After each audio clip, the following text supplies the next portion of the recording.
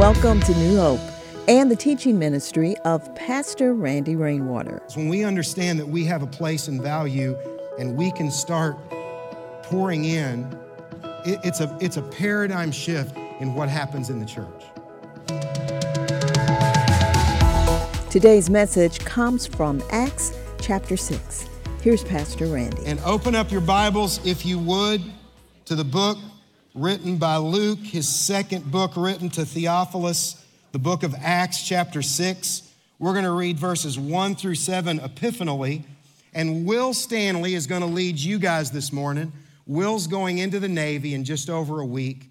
We're so thankful for Will. He has done a fantastic job as an intern with us this summer. What an outstanding young man, and we are just thrilled that he's been a part of us. We are going to miss him so badly forever. Listen, this young man can do so much well, but he will do anything that's needed. And I just love that. You know, two kinds of people. Some people walk in a room and say, here I am, and some people walk in a room and say, there you are. Will is a there you are guy. And I'm just so thankful for him. So he's going to read, and I'm going to start, and when we get to verse 5, you'll know why I started, okay? All right? I was reading it, and I already could tell that it's a little complicated. A few hard words in there, so I'm glad I'm not reading it. And I'm just going to say them real fast, and everybody will think I said it correctly. Now, in those days, this is chapter 6, verse 1, and I want you guys to read with Will. Now, in those days, when the disciples were increasing in number, a complaint by the Hellenists arose among the Hebrews because their widows were being neglected in the daily distribution. And the 12 summoned the full number of the disciples and said, it is not the right that we should give up preaching the word of God to serve tables. You read it out loud next time. All right. Therefore, brothers, pick out from among you 7 men of good repute, full of the Spirit and of wisdom, whom we will appoint to this duty. But we will devote ourselves to prayer and to the ministry of the word. And what they said pleased the whole gathering, and they chose Stephen, a man full of faith and of the Holy Spirit, and Philip, and Prochorus, which by the name is that's an amazing name, Prochorus. Like if my name was not Randy, I'd like it to be Prochorus. And Nicanor and Timon, not from Lion King. This is when I get off track like this is what happens. I can't even remember Lion King. And Parmenius and Nicholas, a proselyte of Antioch. These they set before the apostles, and they prayed and laid their hands on them. And read this, all of us together. And the word of God continued to increase, and the number of disciples multiplied greatly in Jerusalem, and a great many of the priests became obedient to the faith. And may God bless the reading of his word. You can be seated. I am so thankful for this. Is this daylight savings time or is the spring daylight savings time? Which is it? Whatever it is. Listen, I do not endorse political candidates, but if someone would run for office saying we only fall back, just continually, they're getting my vote. When we were in Indiana, I led worship and on Sunday morning, and the service that I led at was in the smaller room. We had a contemporary service. We had like a choir and all that in one room, and I led. And there was this sweet, sweet lady that would come over. She was dying of cancer, and she just loved Jesus. She would come over. Her husband would drop her off. That man was a thorn in my flesh, but his wife was the sweetest lady in the world. And he would drop her off, and she would come and sit through worship rehearsal and just worship the whole time during worship rehearsal. And I would go over like an hour early before anybody got there, just in my sweats and run through the songs and stuff. And then I'd go home and change and come back over for rehearsal. So it's like the service was like at 9, we would rehearse at 8, but it's like 7, but she thinks it's 8. And she comes walking in, and I'm just sitting up on the, with my guitar up on a stool, and she walks in and she goes, Pastor, did the rapture happen? And I said, and you're not surprised I'm here. So I don't know which of those things is worse. And by the way, thank you guys, just a little heads up here. Thank you guys. Some of you guys know this. Thanks for praying. Anita's dad, our family has not been hit too badly by COVID. We had some family members that were sick, but did fine. Anita's dad, Tuesday night, was taken to the ER. His oxygen level was 38. We had family members from India staying with them. They called 911. Had they not called 911, I don't think this would have turned out the way it did. He got discharged yesterday. We're very thankful. But Anita's up there. So anything that's wrong in the church today is because of that. Okay, Anita's not here. So, but thank you guys for praying. I'm so humbled to be their son-in-law. They have lived a godly life in front of their kids and their grandkids. There's no books, there's no statues. But they have trained hundreds of pastors all over the continent of Africa, and they've done that through just being godly, good people. And my mother-in-law's a great cook.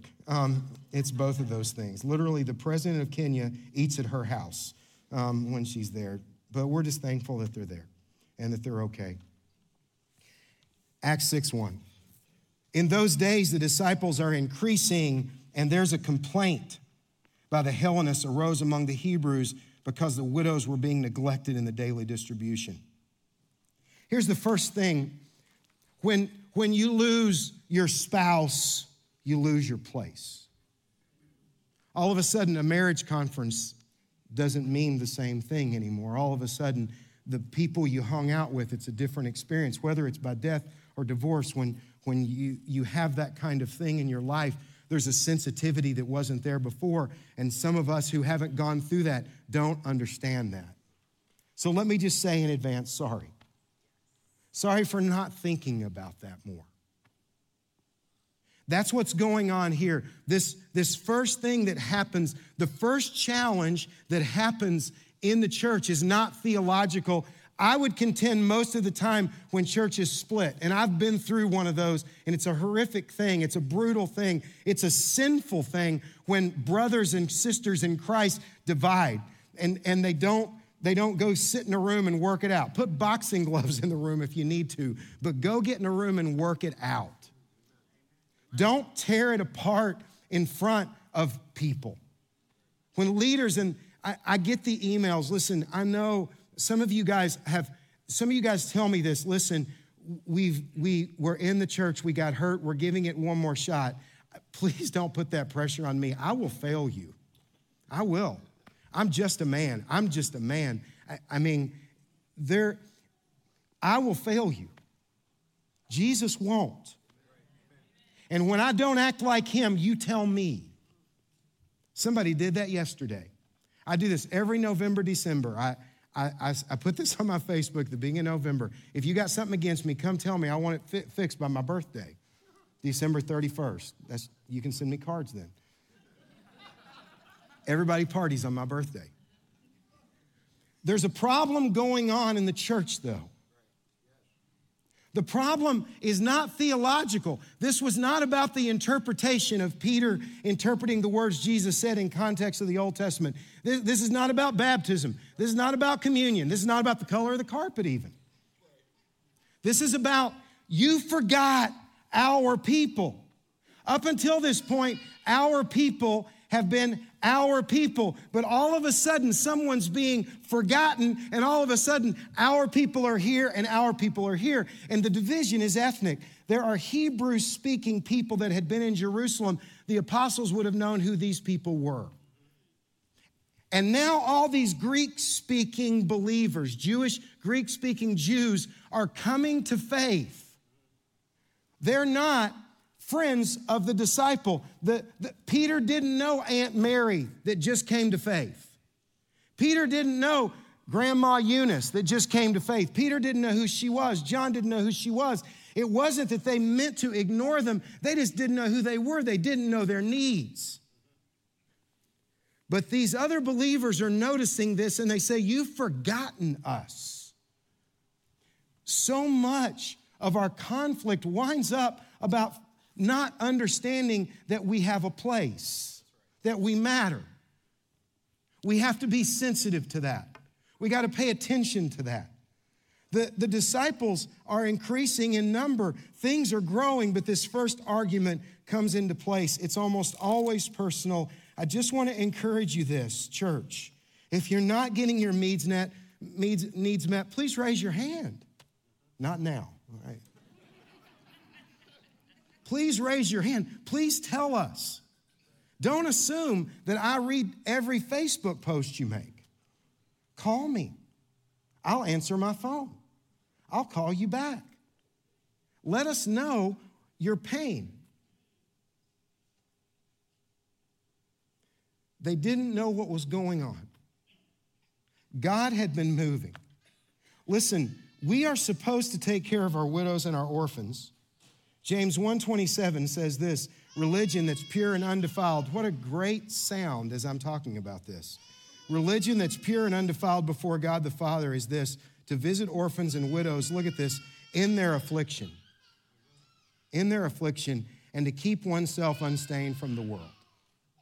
Today is Orphan Sunday. It's the day that we recognize that there are children who are born who need care, and we have a foster ministry here, and I'm very excited about that and proud of that, and the Reeses lead that, and they're going to come up here right now. So David and Renee are going to come up here. There they are. Would you guys welcome David and Renee Reese?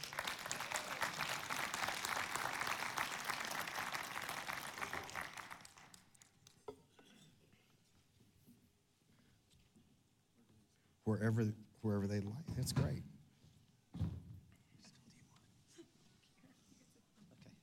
So first of all, David, tell me where you grew up. Everywhere. Everywhere, but specifically... When I was about 4 or 5 years old, we moved to Wilmore, Kentucky. Wilmore, my dad Kentucky. got his That's master's right. degree All right, there, where Jesus lives. All right. Yeah. So it's a great place to be a kid. Yeah, it is a great place to be a kid. You can ride your bike around and have fun and stuff. But tell me, how did you guys get into fostering? We had been, a brief overview. We had been married for about 15 years with no children, and Renee had been wanting to look into adoption. I didn't feel that way. I thought if God wants us to have kids, we'll have kids. So I was sort of holding out on that. And then, a little over 10 years ago or so, when my grandfather was 96, he revealed that he had been adopted. Wow. He had never told anybody in the family. Wow. And that changed my whole perspective. So I realized, oh my goodness, I'm glad somebody took him in and raised him. Didn't affect my identity. I didn't feel any less. Sure. I had an appreciation for being adopted into the family of God, because that's how we're all joined. So It's changed my perspective. So we started looking into fostering to adopt. While we were in the process of that, we became aware through a number of circumstances about Elizabeth. And so we sort of dropped the foster thing at that point and adopted Elizabeth when she was 4. Fast forward several years, we were again looking to get her a sibling. So we went back into the foster care, started our home study program again, and through another set of circumstances or coincidences, we heard about a family of 4 siblings that needed a place to be for 6 weeks. And just 6 weeks. Just 6 weeks. Yeah. And we had just bought a van for some reason for the 3 of us. We had space. You know, and so you get to about 35 and you need a van. I mean, yeah. Right. So it was more one of those things. It's like, we can do 6 weeks. You know, we have the resources, we have the means. We can do 6 weeks. And they were ages 11 months to 7, I think, at the time. So we're like, yes, we'll do that. 2 years later, they finally went back home. And we took about a year off. And then at that point, our perspective changed on what fostering was. Do you want to? Yeah, well, we basically started to be mutually beneficial to us and the children, because we wanted a family and they needed a family, so we wanted to fill that. But when we had some children for 2 years and they were excited to go home, I was like, really? It's a little hurt, you know? And so we realized that that's the best place for them to be. And so we realized that God is a God of second chances and that they wanted to be there. So we decided that our ministry would be to stand in the gap. And we talked to Elizabeth, because she had to be a part of that decision, and just say, we would love to adopt eventually, but right now we're going to minister to children and be their family while their family's pulling themselves back together. And so that's where we decided sibling groups because of some background with Elizabeth that one day she'll share maybe, but we felt very confident about sibling groups at that time. So just to connect this dot, so you were fostering, and Elizabeth, who you were fostering, you adopted. She was with relatives that were older that could not take care of her for long term. So that's how we found out. She had been in the foster system, but at that point she was not. So. And I'm just going to say, if every person in the church, capital C, was like Elizabeth, everyone would want to be a pastor. Because that girl, if you know Elizabeth, she is the sweetest kid, just absolutely the sweetest kid. And every week, Elizabeth goes around looking for people to encourage. What a blessing. So if people wanted to be involved in fostering in a bigger way, how do you start that process? You have a little meeting with a group that you would be your advocates. So I would definitely encourage those that are interested in foster care to take the next step. It's a process. So during the process, while your family and friends are praying with you, you'll know whether that's something you're supposed to do. It'll be kind of like a natural next step. But there are agencies that are advocates for you with DFACS. They are wonderful, and they do a lot of the background stuff with you and for you. And so they have meetings that then they would then get you set up with the first training, which is 15 hours of impact. And if they wanted to know, how do you reach out to those people? Where do you start? Well, there is a foster care site with Georgia, but you can see me. I'll be at the back table with the Giving Trees back there, and so I can talk with you too, or get your email and send you the link that you can go to find out more information about that. So one of the roles that you do here is you coach people, pray for people, encourage people in that process. Yes, so I can point you in the right direction, encourage you, give you pointers. Let you in on some of the background stuff that goes on, and that's what I do. But I also bring care groups around foster families that are already at our church. Talk about what's the percentage of people who drop out if they don't have a care group versus if they do? Right, so the people that foster, the families that foster, 50% of them quit the first year, after the first year, and some are displaced, like they quit their placement in the middle because they have no support. And I went to an adoptive mother and foster care mothers conference a couple years ago, and it was amazing the number of moms who are foster moms that were depressed. They felt isolated, like no one understood them. And I had no idea because we had a church that brought a care group around us, and we didn't have any of that when we first started. We just felt so much love and support and encouragement. So we know firsthand how important that is. And so you basically become adopted aunts, grandparents, uncles of these kids and the families, and you just walk their journey with them.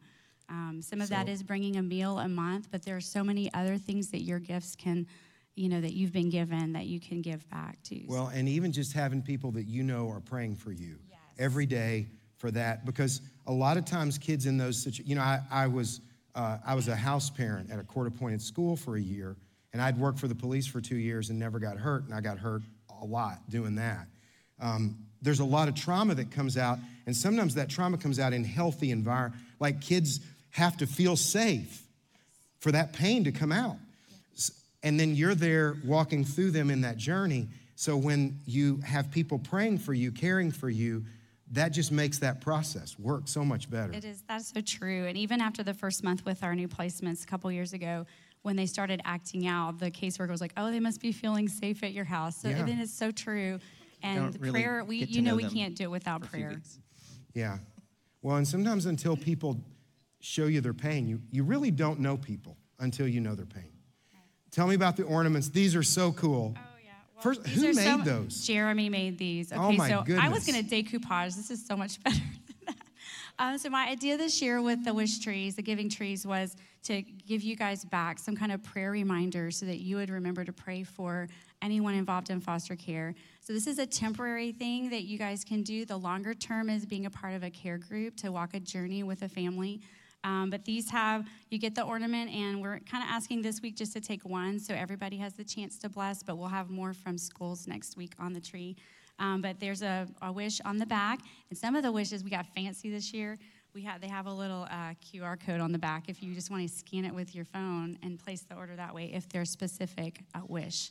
But take one of those and bless a family this year. They're going to be back by December 5th. I love the fact that you, in this church, you have to say you can only take one.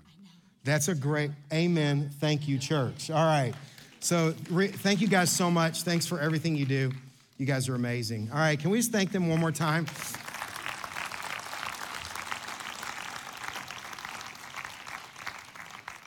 Look at verse 2.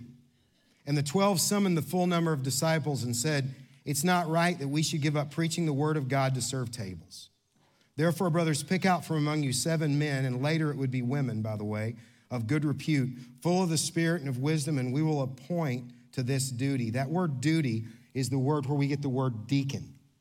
It's diaconate.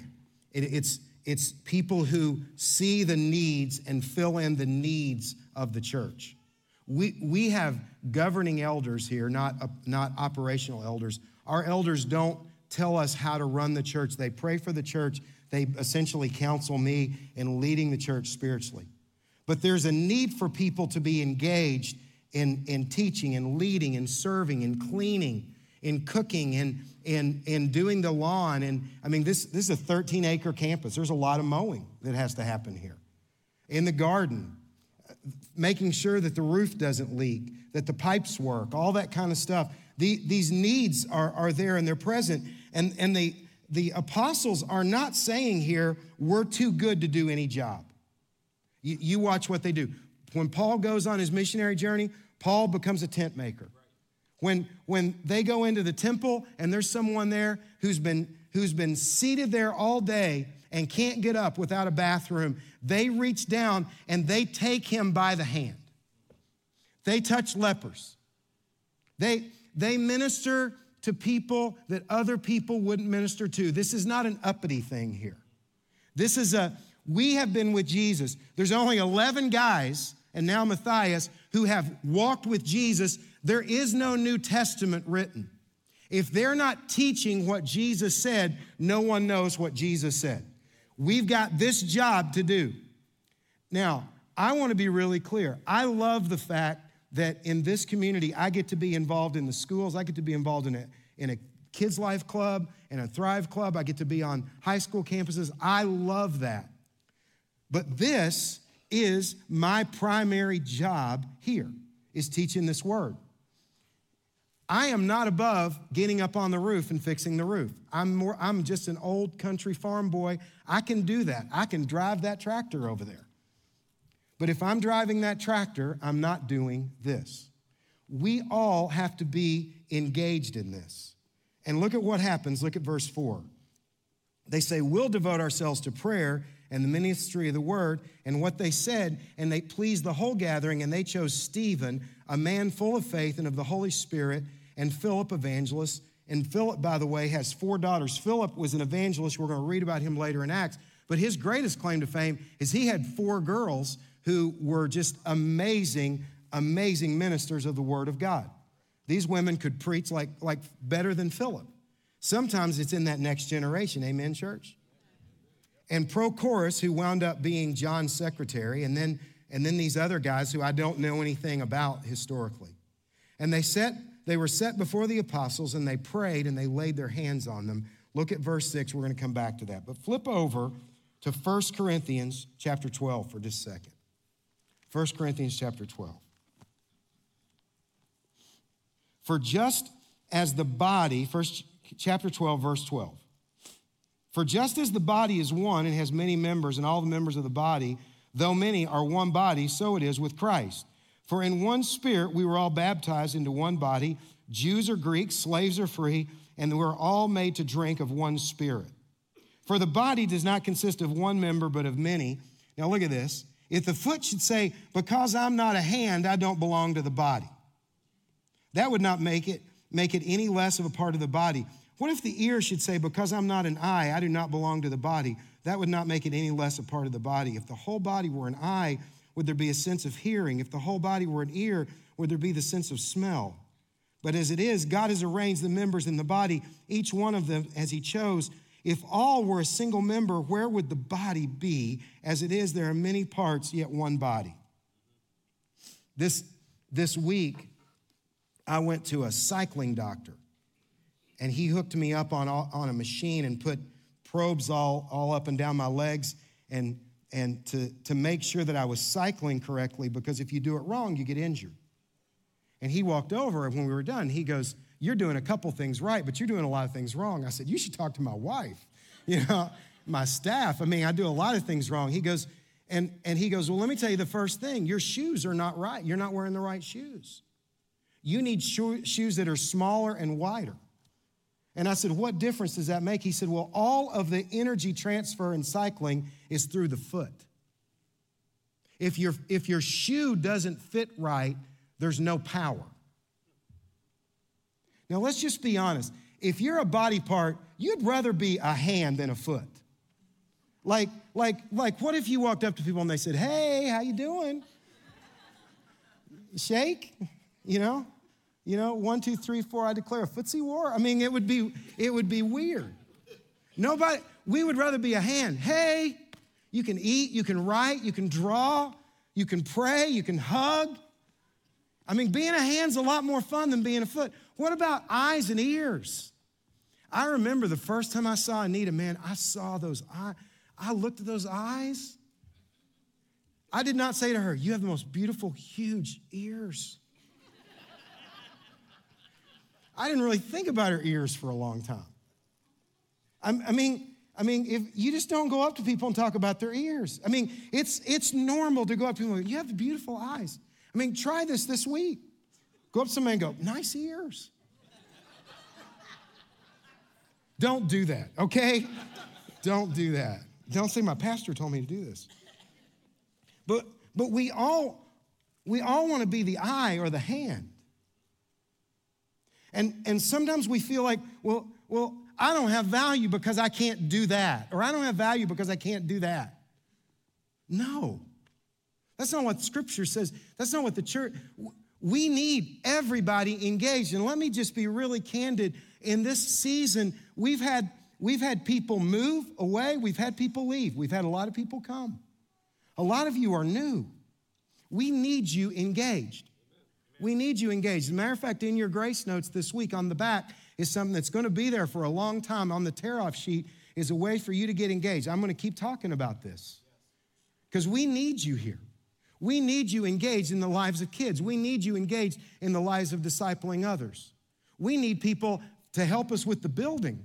There is nothing less about caring for the place than there is caring for the people, because the place is where people come to. There's nothing less about cooking the meal. There's nothing less about making sure the plumbing works. All of those things are important. Look at what happens in verse 7. And worship team, you guys get ready. Matter of fact, you guys can come on up. And the word of God continued to increase, and the number of disciples multiplied greatly in Jerusalem, and a great many of the priests became obedient to the faith. This is a mega shock. This is an entire change in the process of what is happening in the church when the deacons get involved.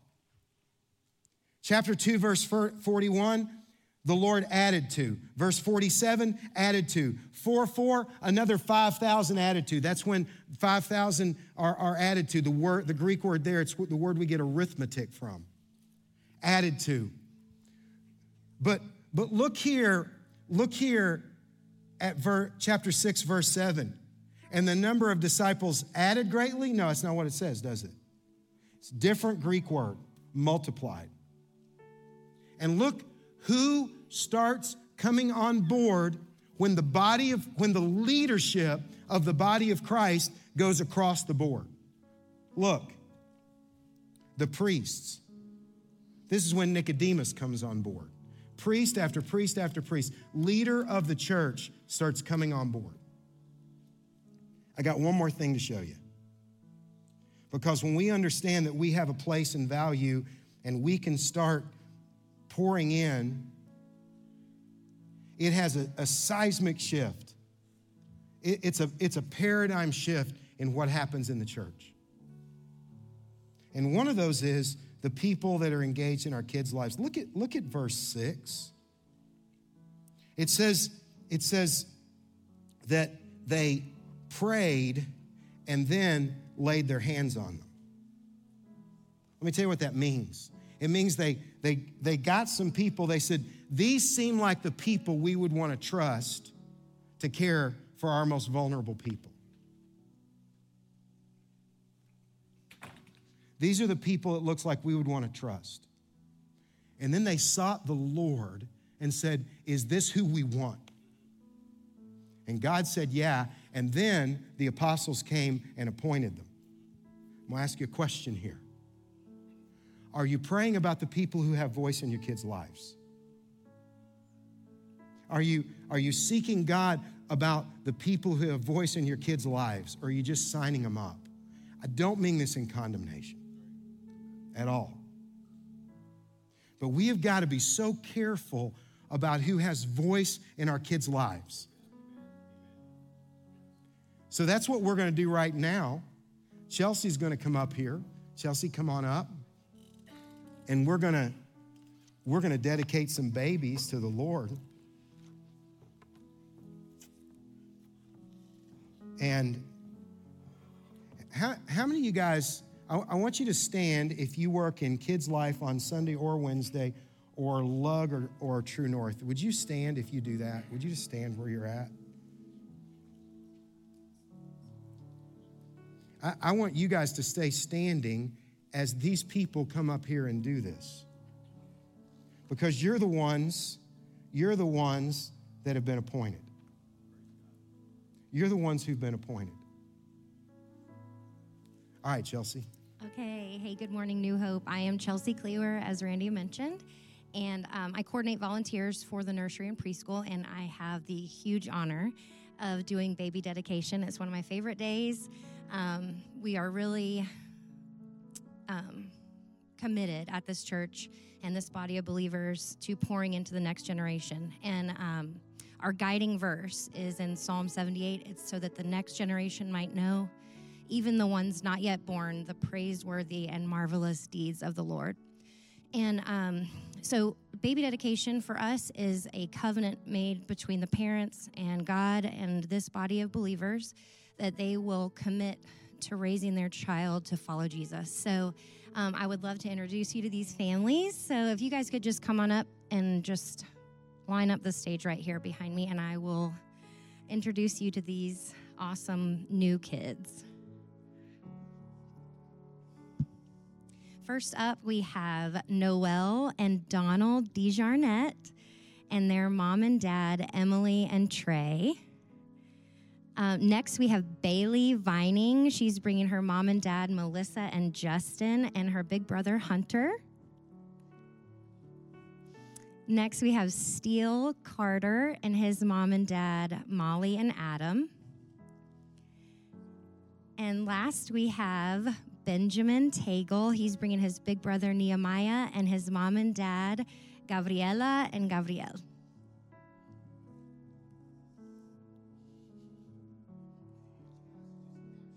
Mentally, a picture of these people.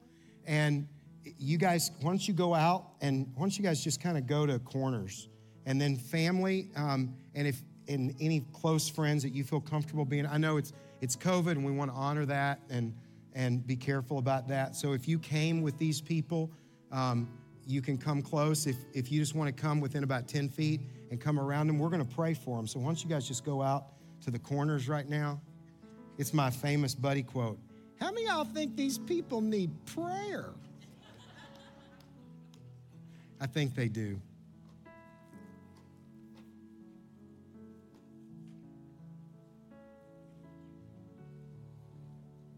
So, Molly, why don't you guys come over here?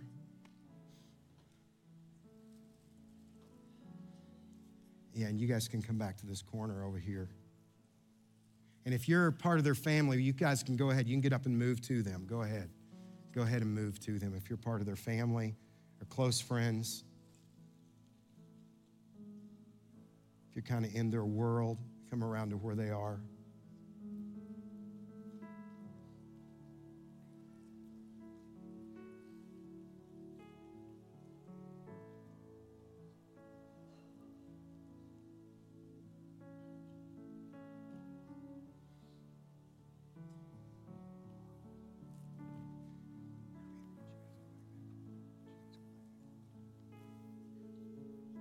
All right?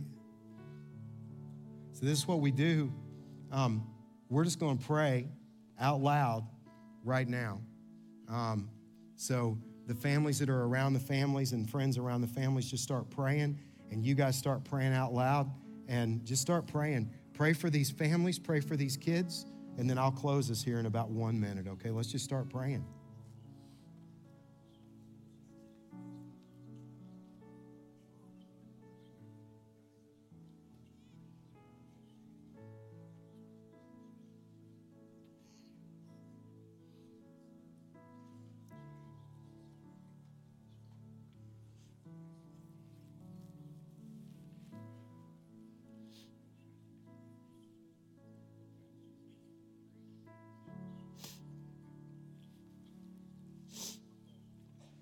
This is a little bit like a wedding ceremony here. I'm going to ask some I wills. Parents, your answer is we will. Grandparents and friends, your answer is we will. In church, your answer is we will. But I do this from a spirit and a place of prayer, not pronouncement. Lord Jesus, we come before you right now with these little ones. This is not just our future, Lord. This is our present. You have built this family of churches, 11 churches. You've built it out of our children. And Lord, we come before you right now, and we know that there are going to be experiences that we cannot intercede for these kids. We can't stop every harsh word. We can't keep every mean adult from casting a mean look in their way. We would love to. We would do it. We would take it on ourselves. We can't take every sickness from them. We can't take every defeat, every sadness. We can't take every disappointment.